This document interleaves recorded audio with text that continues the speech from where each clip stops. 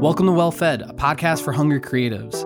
I'm your host, John Sorrentino, a designer based out of New York, and on this podcast, I speak to some of my creative heroes to learn from their experiences and discover the ingredients to grow within the creative industry. On this episode, my guest is Puno, the founder, creative director, and teacher of the education platform I Love Creatives. I Love Creatives focuses on developing courses that are applicable to a number of creative roles today, but takes it to a whole new level with Puno's sense of humor and amazing art direction. I think the word she used to describe it was edutainment, and I couldn't agree more with that. Some of the courses they offer include Squarespace design, video editing, and Instagram content planning, and I highly recommend checking out ilovecreatives.com if any of these sound interesting to you. Before we get into the episode, I just want to share a few things with you. First, if you want to stay up to date with the podcast, you can head over to wellfedpodcast.com, where I have all the episodes as well as videos and articles with tips for creatives just like you. Second, for this season, I just launched a Slack group that you can join by going to wellfedpodcast.com/community. There you can share work and connect with other designers, illustrators, and photographers from all over the world. Last but not least, I'm doing free one-on-one portfolio reviews over Zoom for anyone that signs up for the newsletter on the website, wellfedpodcast.com. I've already had a few of these with listeners, and we've talked about things like getting more clients, ways to present your work on your website, and a bunch of other topics. All you have to do is sign up for the newsletter over at wellfedpodcast.com. Now that we got that out of the way, I hope you enjoy this episode. Puno, thank you so much for joining me on this episode of Well Fed. To be quite honest, I first found you when I came across one of your ads for I Love Creatives and the Squarespace, course that you put together. And, I was kind of just stopped immediately because of how creative and how different it was of an approach that you had put together versus, all the other online courses out there. I dug a little deeper, got to, figure out what you do, what you're about. And immediately I knew in the future at some point, because this was maybe a year or so ago, that I had to have you as a guest on the podcast. So thank you so much for joining me today. Yeah. Ooh, you went down that rabbit hole. Of course. There's always a good reason, or at least I like to think that, the guests I have on here are people I really admire or, kind of just catch me off guard or inspire me in some way. And I definitely, knew that I had to have you as a guest on. Thanks, John. No Those problem. Ads, man, that I don't know how much that click-through rate would cost Facebook, but yeah, exactly, right. So Puno, before we kind of get into your background and your career and everything that you've done, I like to start off each episode this season with what I'm calling 5 questions in 50 seconds. Now, there's no real timer on here, so feel free to expand if you'd like. But if you're ready, I'll go ahead and ask you the first question. Okay, let's do it. All right. If you had to give up bread or cheese, what would it be? Cheese, reluctantly. I think it's just because I really love bread. Yeah, and that's a lot of guests also say that Priorities. as well. Totally. What's your sign? Gemini. Do you find that like the qualities are totally in line with how you are as a person? I don't know. It's really hard because I don't really look into it a lot, but I love talking about it. Meaning anytime someone asks me like, what's your sign? And they're like, oh yeah, Gemini's, I love it because it's so fun, because it's like, how intimate can you get with a person so quickly, and horoscopes kind of do that.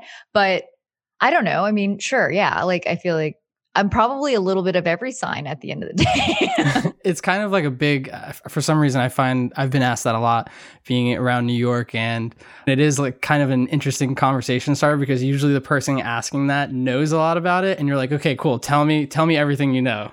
Yeah. About me. Yeah. Yeah. Cat or dog? Oof. I love both, but like, right now I have a cat, so she would be pretty mad if I said dog. Of course. If you could eat one thing for the rest of your life, what would it be? I think soup. Interesting. Is there a particular soup or just soup in general? All soups? This is my way of trying to negotiate with you and your question and just be like, I'm just going to get soup. And then that was a great way for me to like get all the soups. Lobster bisque, clam chowder, chicken noodle. I'll take it. And last question, Spotify or Apple Music? Oh, I think Spotify. I've not given Apple Music a chance though, because I've already spent so much time feeding the Spotify algorithm. Like, why do you want to go through that again? It's basically like another relationship. You're invested. You're definitely invested by now. Mm-hmm. Awesome. So Puno, you are located out in California. Are you in Los Angeles? Yeah, I'm in downtown LA. How long have you been there? Did you grow up there? What's your background on that? Yeah, I actually grew up in Texas, in Houston, and lived there, and then went to school in Austin, Texas at UT, and then had a stint like 6 months in Dallas. Deep Ellum, anybody? And then, kind of couldn't do Texas anymore.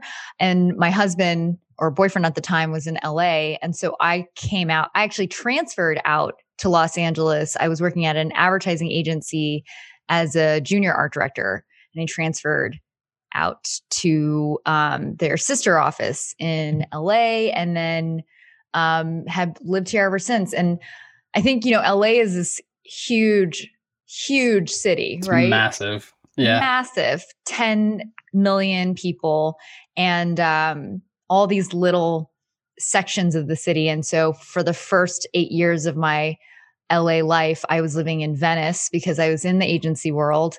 And then I went into video gaming, which is still on the West Side, and then quit that and decided to move to the East Side and downtown LA specifically, which was at the time, and still is, growing, like back and coming back alive, if you will. I remember the first time I traveled to LA and San Francisco and just seeing how vast California is, because it's like a New York City on steroids, basically, right? Like there's so many little pockets of areas and neighborhoods, and people are sort of, no, that's not this area, that's this area. Yeah. It's kind of like New York is like pizza dough, and then LA is like pizza crust because it's out in the sun more and it's way more spread out. I like that. Keeping it very food oriented here on Well Fed. I like that. You mentioned you went to University of Texas, UT. Uh-huh. Mm-hmm. And did you kind of go for art design? Did you know that, like, going into college? Well, so I didn't even realize that there was like an art school or like a design school. Like, I didn't think about that, even though my aunt was a graphic designer. She didn't, I don't think did she go to, gosh, I don't even remember if she went to design school. I don't think she did, but maybe she did. Shoot. Well, sorry. But I just went to business because I don't know. I didn't know what to do. And I think that I wanted to be a business person, but when you're a freaking senior in high school, you don't know what you're doing. Yeah. You're like just clueless. Yeah, I did. For a minute when I was in high school, I thought I wanted to become a plastic surgeon because my school was pretty good. It had these like vocational schools that you could also go to. So I went to a medical rotation for like my senior year, and I got a taste of every single department in the hospital. And just like in the medical industry. So I was even in the morgue. I went to a radiologist I went to a plastic surgeon. Whoa. And realized though that I was like, I don't want to do this. So you took like a deep dive as you were younger in the whole medical field. That's kind of cool. Yeah. I really wish that everybody had that opportunity with like any industry that they wanted to do. It's just like 2 weeks in every single place, and just see like, oh, that's how the radiologist jokes. Yeah. So you went into UT for business. How did you come out as an art director? Oh, that's a great question. So I really did not enjoy my time at business school. I was getting a marketing bachelor's, and all of my classes just felt so archaic, even though, we were at the cusp of like internet. So this is 2002, and like Facebook had just kind of started, like YouTube. I don't even know if YouTube existed at that time or was just existing. And I knew that there was this thing called internet. And I felt like more excited about that than about like the kinds of marketing that we were learning. And so I just was really frustrated. And my last year, I had an interview with Microsoft and I didn't get the job. Also, I got feedback about what clothes I was wearing, which is like weird. Yeah. They gave me like this brochure that was like, you should wear a blazer with a black pencil skirt. And I'm all like, oh, hell no. I'm gonna look like I work at Luby's. Like, yeah, that's nuts. So I got really mad. And then I cut off all my hair. And so I just had like a faux hawk. Nice. Yeah. And my mom did it for me too. And then I was screwed, right? Because it's like 6 months until I graduate. And I was like, oh no, what did I do? Like, what am I going to do now? So I thought, okay, well, I'll start a business. And so I had this idea because my friends at the time, they were all in the advertising department. And they were all having really, really tough time finding jobs because at the time there wasn't internet, right? So they had to buy airplane tickets and go to portfolio shows in Chicago, New York, LA, Miami. And that's expensive. There's no, not everybody can do that. And also, I mean, think about it. You've got your student portfolio and you're showing the student portfolio to a creative director. Ugh. And you're bringing it on a plane. Like, that's already so precious. You're like, oh man, nothing's going to make it there in one piece.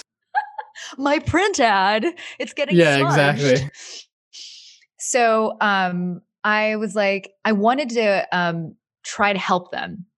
So I like found this guy on Craigslist, this programmer.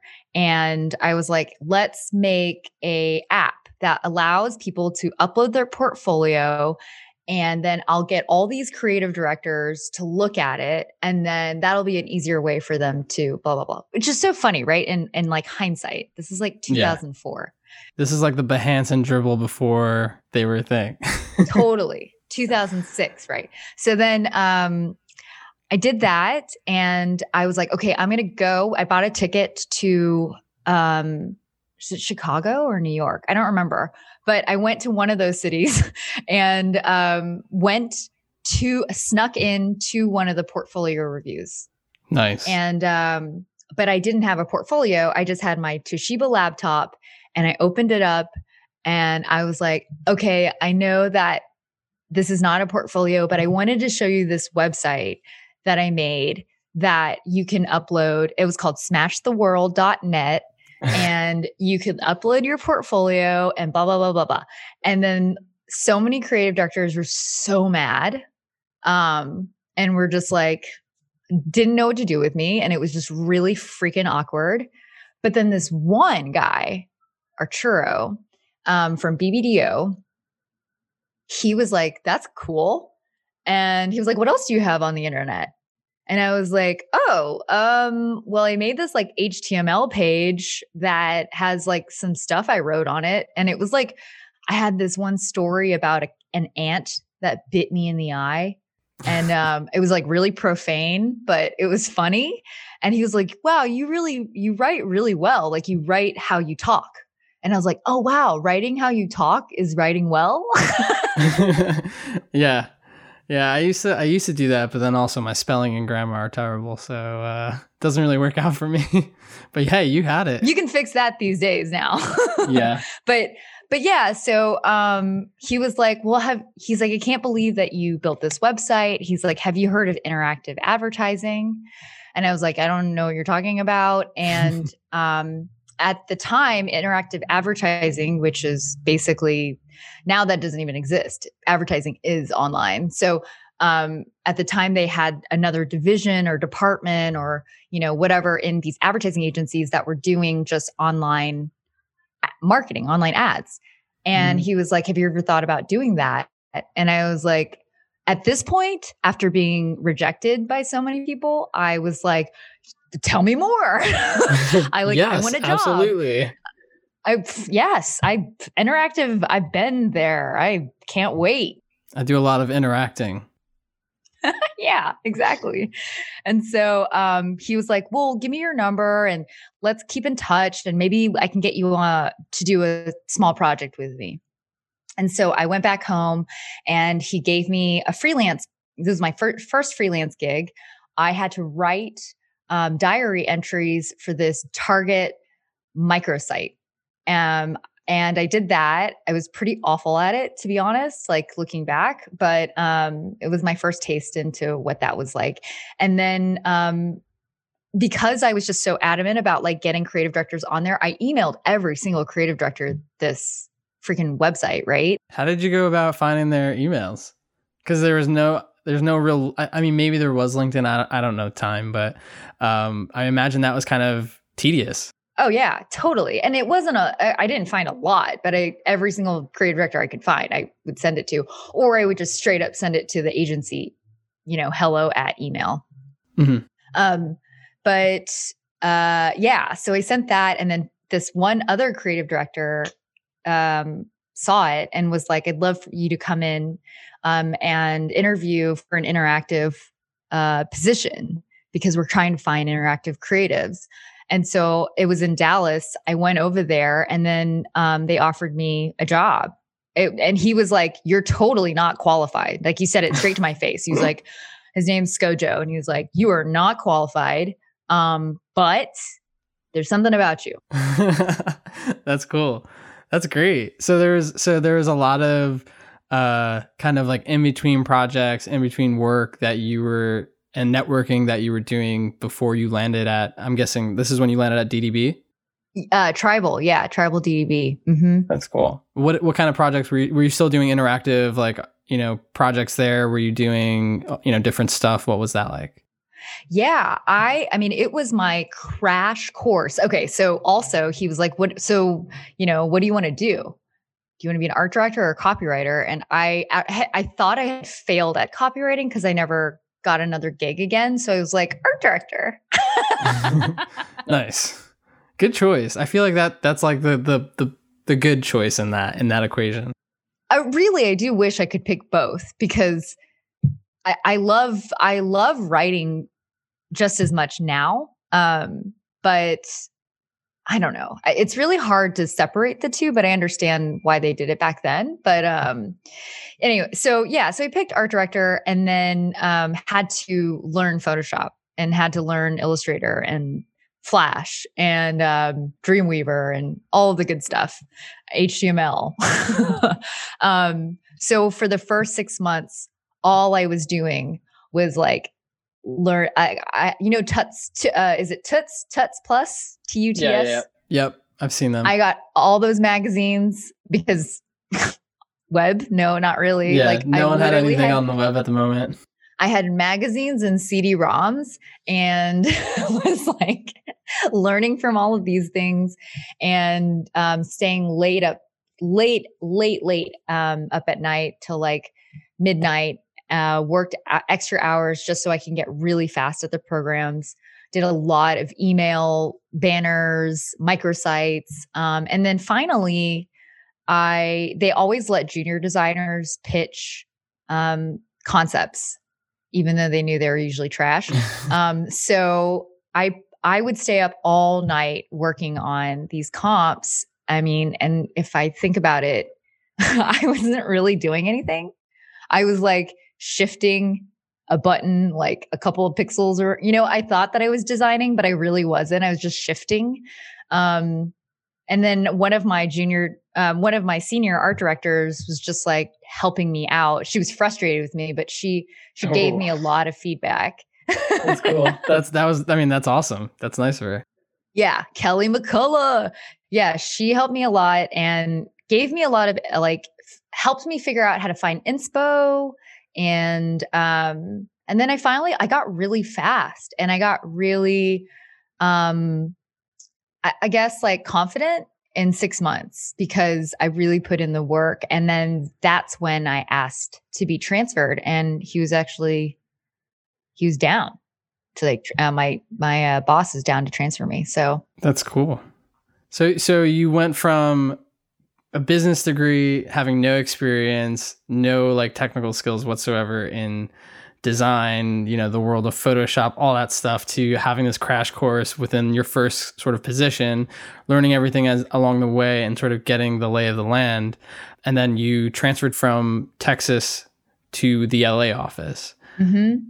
So you work up to, I guess, an art director at that point? Yeah. Mm-hmm. Totally. And how long were you as an art director before you decided to move on? Well, till 2008. Nice. So art direct, was an art director, and then got actually they kind of like just closed down Tribal because they realized that there's no reason to have separate agencies for web and for print and TV and blah blah blah. So they put them all together. And then I got hired in as an art director. I got a copywriter partner, and I worked on like TV. I worked on TV, like the whole thing, 360. But I was still known as like the digital girl. So that was really helpful. It was so helpful to be, for some reason, thought of as the digital person, because people would come to me all the time and bring me into their meetings or bring me into like brainstorms and be like, so what do you think digitally? So it forced me to like really research what the F was going on digitally in this industry. So I was like reading newsletters all the time. I was surfing the web hard, like all the time. Remember Delicious? Yep. I had like mad Delicious links. This is like pre-Pinterest, right? So just knew as much as I could about everything. And then actually ended up winning a really big project with Activision. And then I asked for a raise, and then the 2008 recession happened and I got laid off. Gotcha. Okay. Gotcha. That explains the timing. Okay. So I'm guessing this project with Activision, obviously doing a little bit of my research, sort of bridges that connection with the company. And at some point after the recession, or, as things are starting to recover, you actually go to Activision as a UX, user experience director. Well, so actually, before that, I was a freelancer. So I was freelancing because I got laid off. And my husband was already a UX designer. And I knew just, by watching him what was going on, because UX design just came up. Like totally, right when the iPhone launched, it was like, that's when UX design became a thing. There was no more information architecture, blah, blah, blah. And so I kind of knew what he did already. And his boss, Tim, who's really an amazing guy. Actually, you should totally interview him because he's so fun. I'm always taking suggestions. Absolutely. And he evangelized, like, I feel like his job at the agency was to evangelize and promote and create talent for user experience.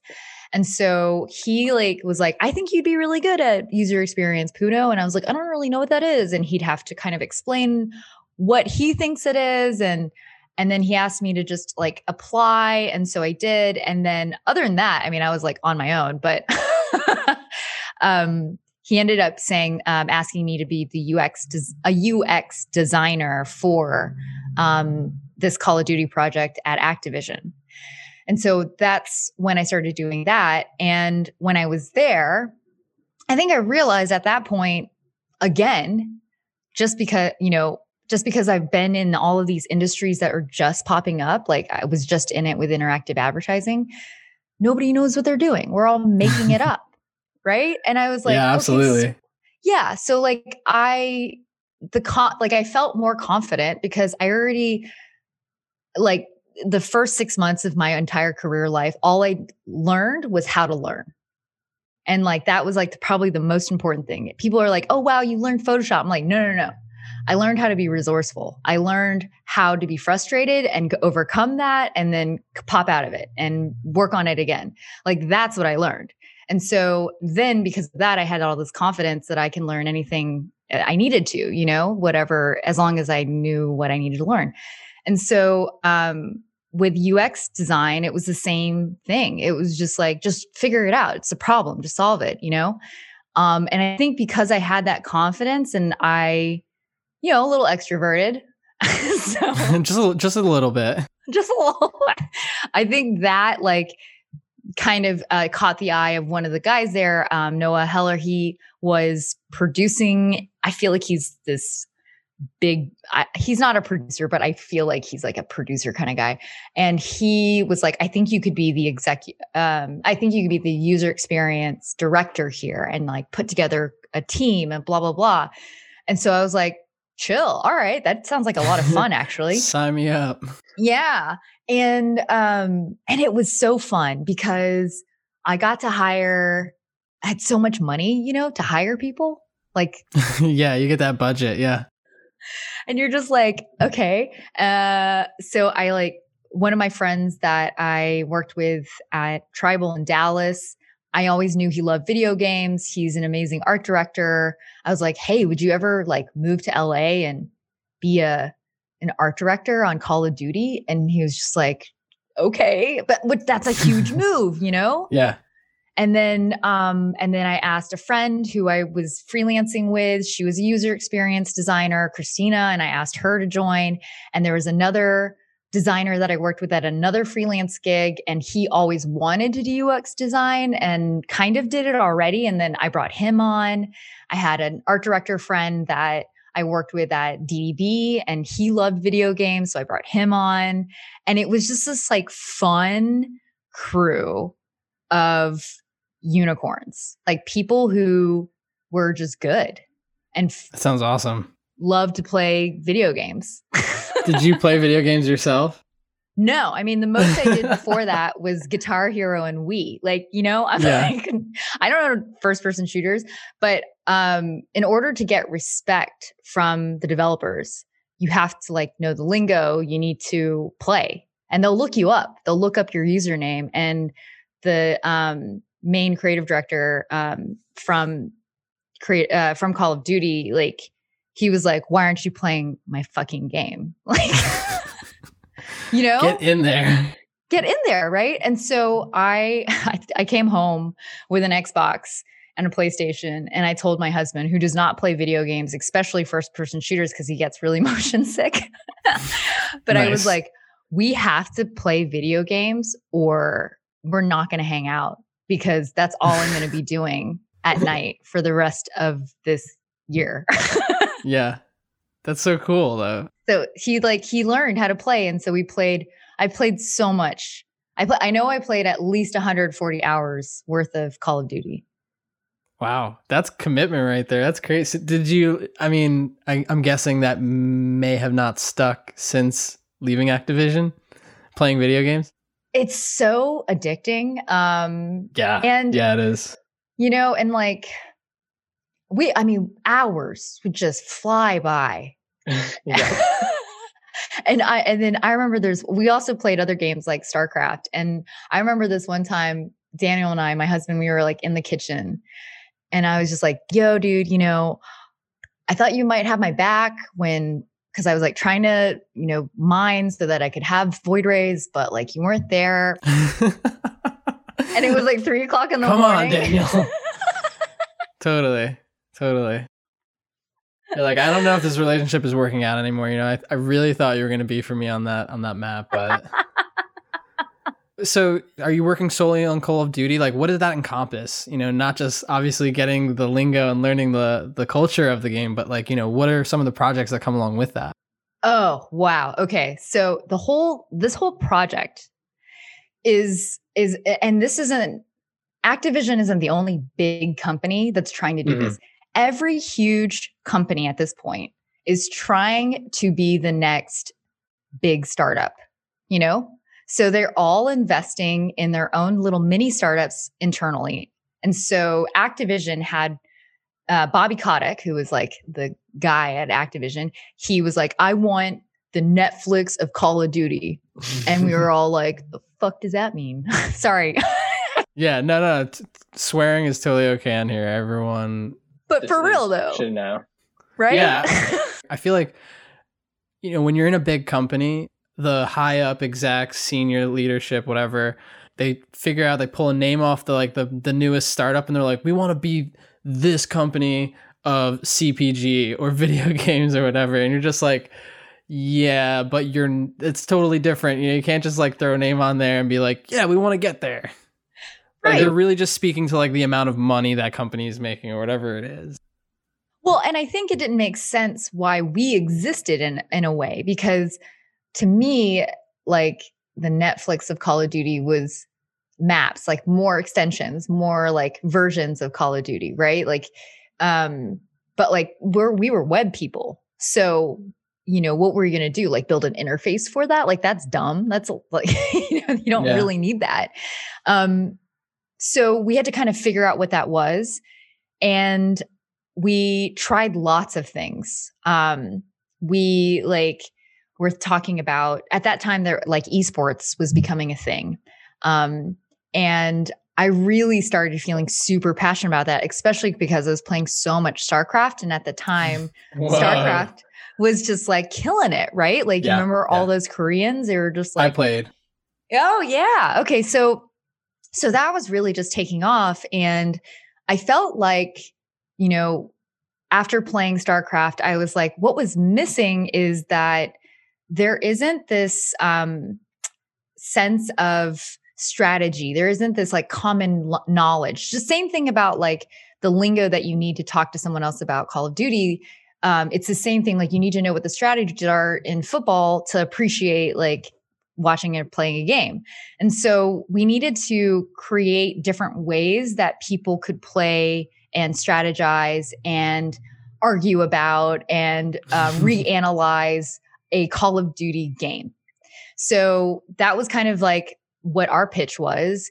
And we built this, I'm telling you, man, we built this amazing website that was just like, had stats up the wazoo, like wazoo. And I would go onto YouTube and I would go into all these forums. They hated that I did this because Call of Duty, Activision, they want NDAs, about everything. And so I would go and I would find people that like were stat junkies about Call of Duty, and I would go pick their brain or invite them to come in so we could interview them and just ask them about like, what is it that like, what's your dream scenario in terms of stats, in terms of like how you can analyze a game. And so we made all these awesome charts and like, it was really great. And then I just like the politics, I mean, while it sounds amazing, the entire time was just a struggle because, they're looking at us like kids trying to convince them that like, this is the next thing, but they're not really seeing it and also not believing it and also not confident in themselves. And so everything's changing all the time. There's all this politics. People are getting fired all the time. It was just like chaos, but then it was also fun. So after a while, it just came to a head when my boss left. And then the new guy came in. We were butting heads, but then we like understood each other. But then he got fired because that's what they do.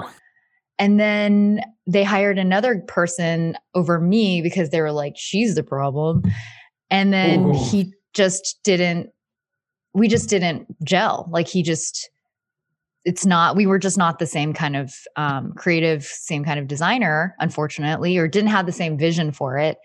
And then I had to leave because I was like, actually, I remember he brought me in and he was so mad at me and I was so mad at him. And he was like, Puno, you need to tell me right now, do you want to be a leader here or do you want to be a follower? It's a weird question to ask. Well, because I don't know. Yeah, I guess so. It is a weird question. But I responded, I was like, dude, I cannot be a leader here. If I'm a leader here, I'm doing the things that I feel confident in, but you're telling me all the time that they're wrong. So I'm going to be a follower here if I'm going to stay. And then at that moment, I was like, I can't stay here. That's a really great response though, right? Like being honest. And I mean, I feel like I've had that moment at times where internally I'm like, I can't function the way you want me to just because of the environment, like it's just not going to be like, you want me to be this like courageous person that like galvanizes the crew. But at the same time, it's like somewhat depressing to be here and it doesn't really get me energized to do that work. So you sort of fall in line at the end of the day. And eventually you kind of, I mean, me personally, I've just gone down the path of like, all right, I need to leave. I need to like go find something else that like kind of sparks that light inside of me again. I think that that's okay. Yeah, absolutely. I also like was so mad and I was so, when I left Activision, I made a lot of generalizations about what had happened. And I blamed that it was a big company. I blamed that it was a corporation. I blamed that that he was a man or whatever. And really at the end of the day, he and I just had different ideas about the culture, about what we wanted to design, about all those things. And if we weren't able to agree as leadership, it just wasn't going to happen. And I think that, as a freelancer now, as an independent, I'm so much more aware of my deal breakers, of like my terms, of what direction I want to take things, that we can leave these gigs now. We're not so no job or project is so high stakes anymore. It's like, you know what, at the end of the day, like if it doesn't work out, I'm just going to end the contract or we won't renegotiate, blah, blah, blah. But when you're at this job and you're like, it's just so much more high stakes and you just feel stuck. And so I think that's like what I'm really appreciating about what's going on with Corona, like what's going on with the world right now. We're all becoming more service-based. We're all figuring out freelancing now. And we're all getting our own sense of agency about what we want versus being like, I don't want that. Like you're not giving me what I want. Actually, more so that the like blaming of like I used to blame him. I'd blame him for why I was so unhappy. And I was like, it's not all his fault. Totally. It's like, we just don't fit. No, I think, like having the maturity and responsibility to look back on that and realize that, I think is something we kind of all come to over time. Right. And I think that's great. Do you, at this point, so you're leaving Activision, is this when you sort of just decide like you're going to go independent? Mm-hmm. What's next for you then? So my husband had already quit a few years back and really dove back into programming and learning everything he wanted to learn. And so we did a few projects together and was just like, well, I know design and UX and how to code. So maybe we could do something. Why not? I mean, we're already married. Like, let's do this. Yeah. And so we decided to, I remember when we were first trying to figure out what we wanted to work on, we had like this like moleskin, of course, of ideas and wrote them all out in columns and had secondary ideas under the bigger ideas. And whichever one had the most ideas, we just wanted to work on that one. Okay, cool. Do you find that was not the best way to go about it? Sure. Do you find, I'm guessing, do you still kind of collaborate with your husband on projects? Are you guys currently kind of like working together a lot? Yeah, there was a moment where we made another app called People Map, and Daniel basically took that and had to run with it. There wasn't really much more for me to do. There was also a moment where we realized that this business sucks in terms of we don't know if Facebook, because it was very reliant on the Instagram API, and we weren't sure if it would just shut off one day. So I then had to go and I really built out Isle of Creatives. So there's a moment where we were separate, and then just recently we shut down People Map in October, and now Daniel's full-time Isle of Creatives. So now we're back working together. Very cool. So PeopleMap was the kind of platform that you used. You dug into the Instagram API to kind of analyze influencers for people that are, say, building brand campaigns and influencer campaigns and things like that.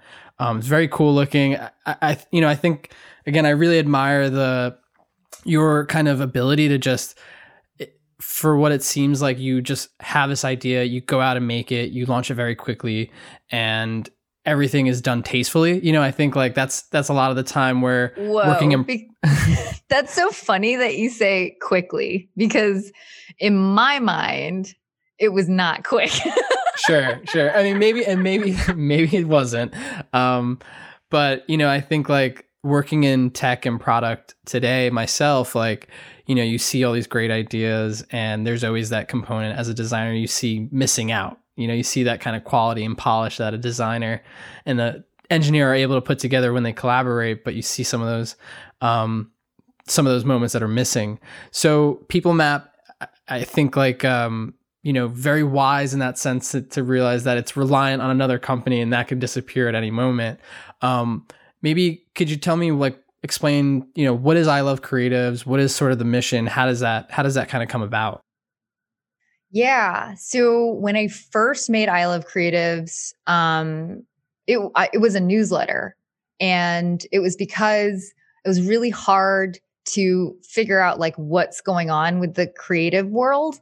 Because we were all just figuring out Instagram at that moment, and Facebook was like also kind of meh, and LinkedIn wasn't really the place for us to really, have, I don't, it's more like a place for resumes. So we made this newsletter, my friend Eva and I, and just built it over the weekend, Squarespace, MailChimp. That was it. And at that time, just like had been giving away ads and like having people put ads in. These ads were like jobs that people had, or services that they offered, or events, or just random stuff. And so we ran that every week. I mean, we've been running this newsletter every week since 2015. Still to this day.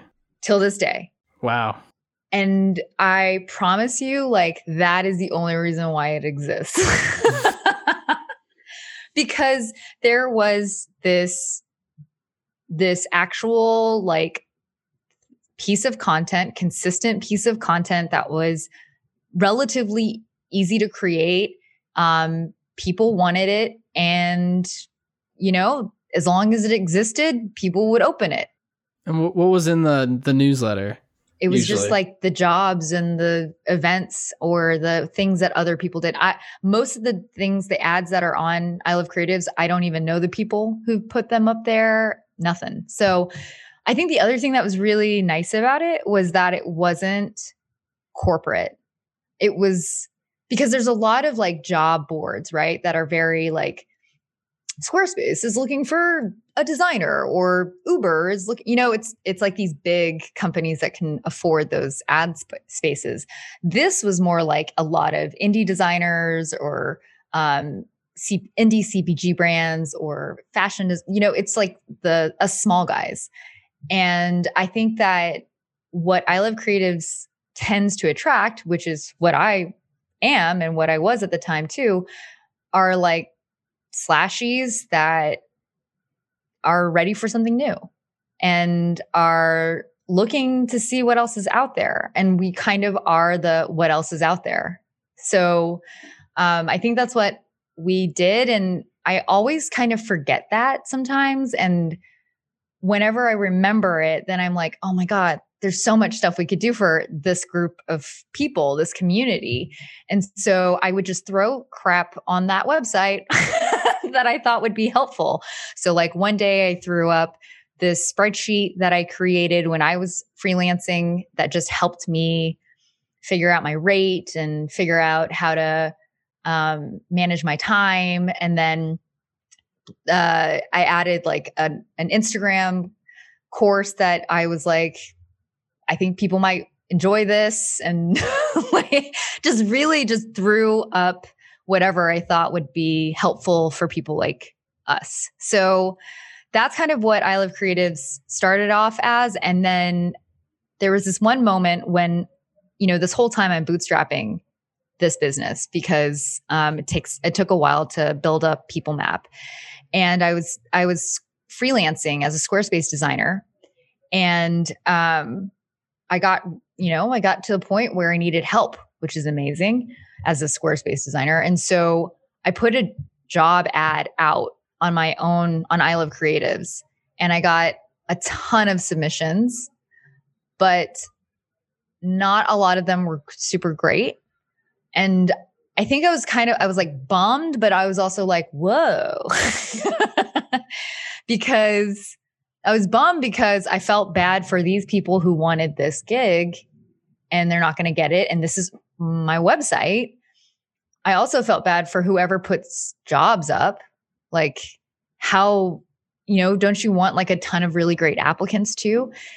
And then I just felt like, I felt like there wasn't really a place for these people to learn this specific, very specific skill, that's still not that easy.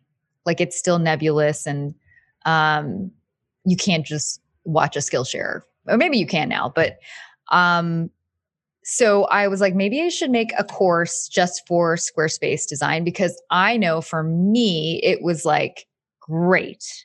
It like hit all the boxes that I needed to make money and not feel overwhelmed and, feel fulfilled and blah, blah, blah. So, but at the same time, this is when online courses are like on a rise, and there's all these like cringy online education out there. And I was just like, I don't know if I want to do this. Yeah, no, totally. I mean, it's crazy. A lot of the, influencers that I watch on YouTube, other people in the design kind of industry that have put out other courses and things like that. I get that sense that it just feels very the same, and I think as a designer and having a kind of ear down to the market and what it's doing, it's like there needs to be more of that. Like, this isn't just a course, this is like a platform, and like I'm seeing more of that gravitation. I think there are two videographers that used to work for one of the big media companies, and they did a course on photography, but it's not just a course, it is like a platform for global, like students or global photographers. Like, there's all these different kind of hybrids, or sort of like, as you were saying, like slashies parts coming into this, like, this product. Yeah. And at first, I didn't like that. Like, I didn't like, not that specifically, the photographers coming in, but just the cringiness of it. But I actually also loved it because it's democratizing education, right? It's allowing anybody to do it. And we're just at the beginning of it. So it's a little rocky, right? And people aren't understanding like exactly how to market themselves, how to create curriculum that sticks, and how to, just become an amazing teacher. And so I feel like that because there's stuff that people are like, what the is that? I think when I got like, I think it was the first time that we launched, and I was the only person that was doing customer support. So I was answering all of these questions about this course that I'm creating, right? And I was just so amazed because I don't remember ever asking these kinds of questions when I was in college. Like, I just went in the freaking course directory, read a paragraph, and then picked that course. Like, I didn't say like, what am I going to get out of this? Like, what's the, like, what tools do I need? Like, who are you? Like, all the, I didn't ask any of those questions. And so I think that is kind of one of the even better parts about online education, is that there is this like sense of like autonomy. Like, you can do and learn from whoever you want, and you can investigate and see if they're the right person for you. And if it's not, you can go find another photographer or another videographer that you really admire. And I think that is the best part about this whole thing. And I think like we have just created this gigantic university. It's just getting started, you know? It's very cool. So I guess maybe is the plan to kind of continue to grow that sort of branch or that part of I Love Creatives? Oh, yes. I mean, education is so incredibly fulfilling and so hard. You know, like we have so many different students that come and take our course. And of course, you can always make education that is really transactional. You know, it's like, hey, this is a hard skill or this is a lecture and blah, blah, blah. But if you really want to teach somebody how to learn or how to have confidence to learn, like that is really, really hard. And you need a really hard project in order for someone to do that. And I don't think I've cracked it either. I feel like with some people I might have, but not with everybody, because everybody learns differently and everybody has their own hangups and everybody has their own mindset issues and everybody has their own hardware. Like some people are working on freaking old ass laptops. Like there's just so many problems to solve when it comes to education. But what's the same is when people learn how to learn and they tell you like, oh my gosh, this course gave me confidence. Ugh.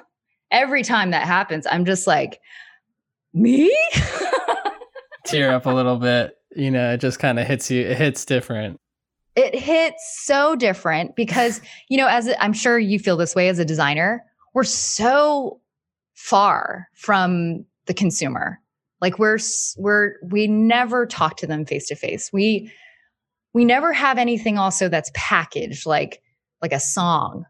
You know, it's not like when people see design, that's I think why people love like chairs and like they love print, because it's like this tangible, like finite thing that you can just cherish. But designers have like websites that have lots of pages and emails and, you know, user experience. And it's really hard to just, you know, get that feeling from really quickly. So now we have to create experiences and we have to create like mini journeys with people. So I think that's like the really cool thing about seeing a lot of designers. Like I wish we could make everybody a designer, like at least a web designer, you know? I would love that. Right? I feel like if everybody needs to learn how to write, everybody needs to learn how to draw, and everybody needs to learn how to make a website. Because once you learn how to make a website, you can connect with people. Especially now, like I feel more and more of that democratization. You know, you see companies like GoDaddy, obviously Squarespace, they're trying to make it more approachable and less sort of scary. And I do think, you know, as a designer, I feel privileged in a way that like I have this sort of mentality of like I can almost make anything, like I can fake it enough to make it seem real. And I feel like more people would benefit from that at times. Obviously, you know, they go in different directions and they don't have that sort of same thinking or skill. Yeah. Oh my gosh. Yes. I mean, I feel like, do you know Tiny Capital? No. So I was talking to Andrew and he's the founder of it. And he was a designer and he was like, I love designers because designers, especially like designers that are freelancers, because like we know how to sell our work and we know how to build things from other people's ideas. Like that's all our training is. That's all we do all the time. And so once we've learned that, which is, you know, you gotta put in some work and some hours, because then you have to then establish your taste and that takes time. Then you can start building your own ideas, which you've got all these tools now, like all of this, the soft skills and the hard skills to like really see something come to life. And I think like we're just at the cusp, or like we're just at the beginning of being able to do that. And I was talking to a friend about this because I was like, I feel like we are 100% moving to creative independence. You know, like there's going to be so much more autonomy, and everybody is going to be so like less reliant on employers because it's going to be easier to find new gigs. We're already complaining, or like the older guys are already complaining about loyalty. I'm like, sorry, that's just how it is now. I can find a job in like, a second. As long as you're good, you can move around, and lucky. And I think that like what's going to happen is everyone is just going to be able to say like, oh, I want to build this thing, but I don't know how to code. Well, let me find a programmer. And it's like, okay, or I need to add payment systems. Oh, let me just add a plugin. So we're all like just going to be collaborating so much more on this crazy level. We're already doing it, like with plugins, code snippets, resources, education. Like we're all like learning from each other and like collaborating with each other. But I think once we all get on the same page about that, then everybody's going to have autonomy, and everybody's going to be able to just do whatever the frick they want to do. No, I mean, it's so cool to see like, like I don't think I've only had a few guests that were kind of like in the UX product design space. And I think you bring such a passion about collaboration and sort of having that, that kind of ambition to like collaborate more and more and more. When you hit those walls and you don't have the skills yourself, it's like reach out, find the people that you can connect with to really see this goal out. Yeah. I mean, in my Instagram course, I think the biggest takeaway, honestly, is how to talk to strangers. Yes. Honestly, I think that like everybody's like, I want to learn how to grow and go viral. I'm like, well, go find another freaking course, because that's not what this one teaches you. That's very cool. That's like a superpower in a way. And I feel like, my mother would describe me as someone that could walk in a room full of strangers and walk out with at least one friend, So I think it's funny you say that, because I do think in a way it is a superpower, right? Because it's like you have to kind of get over being uncomfortable, and that's not easy for a lot of people. At times, like, when I was younger and in school, I would have like the social anxiety and like get way too drunk in the first 5 minutes or something like that. Like obviously it takes practice. But yeah, like that is such a key thing at times or a skill to have at times.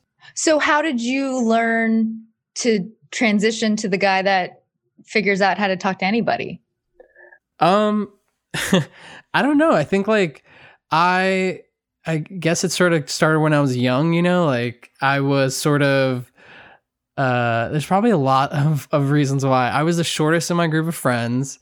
So I felt like I had, in a way, nothing to lose when it came to like hanging out and stuff like that. I guess I was made fun of a good amount. And I sort of just like kind of owned that as I grew up. I think like, being able to like understand or realize your weaknesses or the things that, you don't think are so great about yourself, and just like sort of like in a way overcome them, I guess, like now I feel like when I go to talk to someone or when I go to introduce myself, I kind of just don't care if they think of what they think about me, like there's a big part of that. So I think, yeah, maybe that sort of has helped over time and has grown into that kind of superpower, I guess. I mean, it's always like the simplest, but the most all-encompassing thing you have to get over, Yeah. It's just... Yeah, absolutely. It's just so simple, but it's just like, oh, it's everywhere.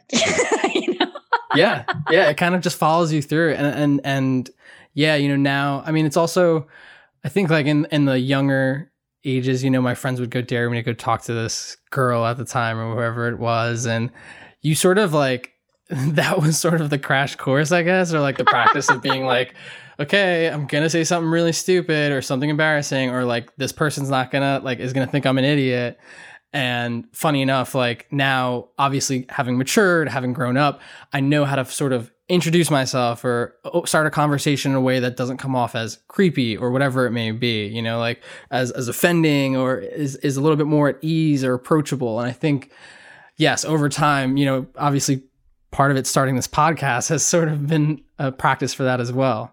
before we end the episode, I would love to sort of ask you a question that I'm ending each episode on. So, if you had to give your future self advice, even though we've gone through so much talking about advice and things like that, is there anything in the things that we just talked about, or something new that you would kind of offer up to the person, you from, say, in 10 years from now or 5 years from now or whatever it may be? I love the future self, Everyone's always the past. Yeah, everyone's like, talks about, like, you actually can't. Yeah. I haven't had anyone say that quite yet, but so I'm hoping that's okay. I wonder how far we should go. Let's just say a minimum of a year or 2 years. Oh, wow. Pretty soon. I don't know. Maybe I'm also sort of realizing that I thought I have patience, or I had patience. And I think over time, I'm realizing that it's really hard. It's really, really hard to not get the answers that you're looking for immediately. So I would even say, like, for me, I'm trying to make it through a year, next week, a day. So I think, being a little bit grateful for a year from now would be awesome. I think, okay, it's good. I mean, I agree. I feel like 1 or 2 years is realistic and tangible enough that you could say something. I would say it's your time now, or it's your time now in the past. And I hope you enjoyed it. I'll take it. I like that. Puno, where can people find you, find more about you? I know we didn't get to talk about this, but I know you did like a Magic Spoon kind of video review. Oh my God, I love people that. love the Magic Spoon thing. I loved the approach to that. But where can people connect with you and see all these great things that you're doing, and any of the other projects that you are working on right now? Well, it's all on my Instagram, Puno dos Tres, and then my ilovecreatives.com. I'm like all over that. and that's pretty much it. Awesome. Thank you so much, Puno, for coming on and being a guest on Well Fed. Thank you. Thank you. Thanks for having me.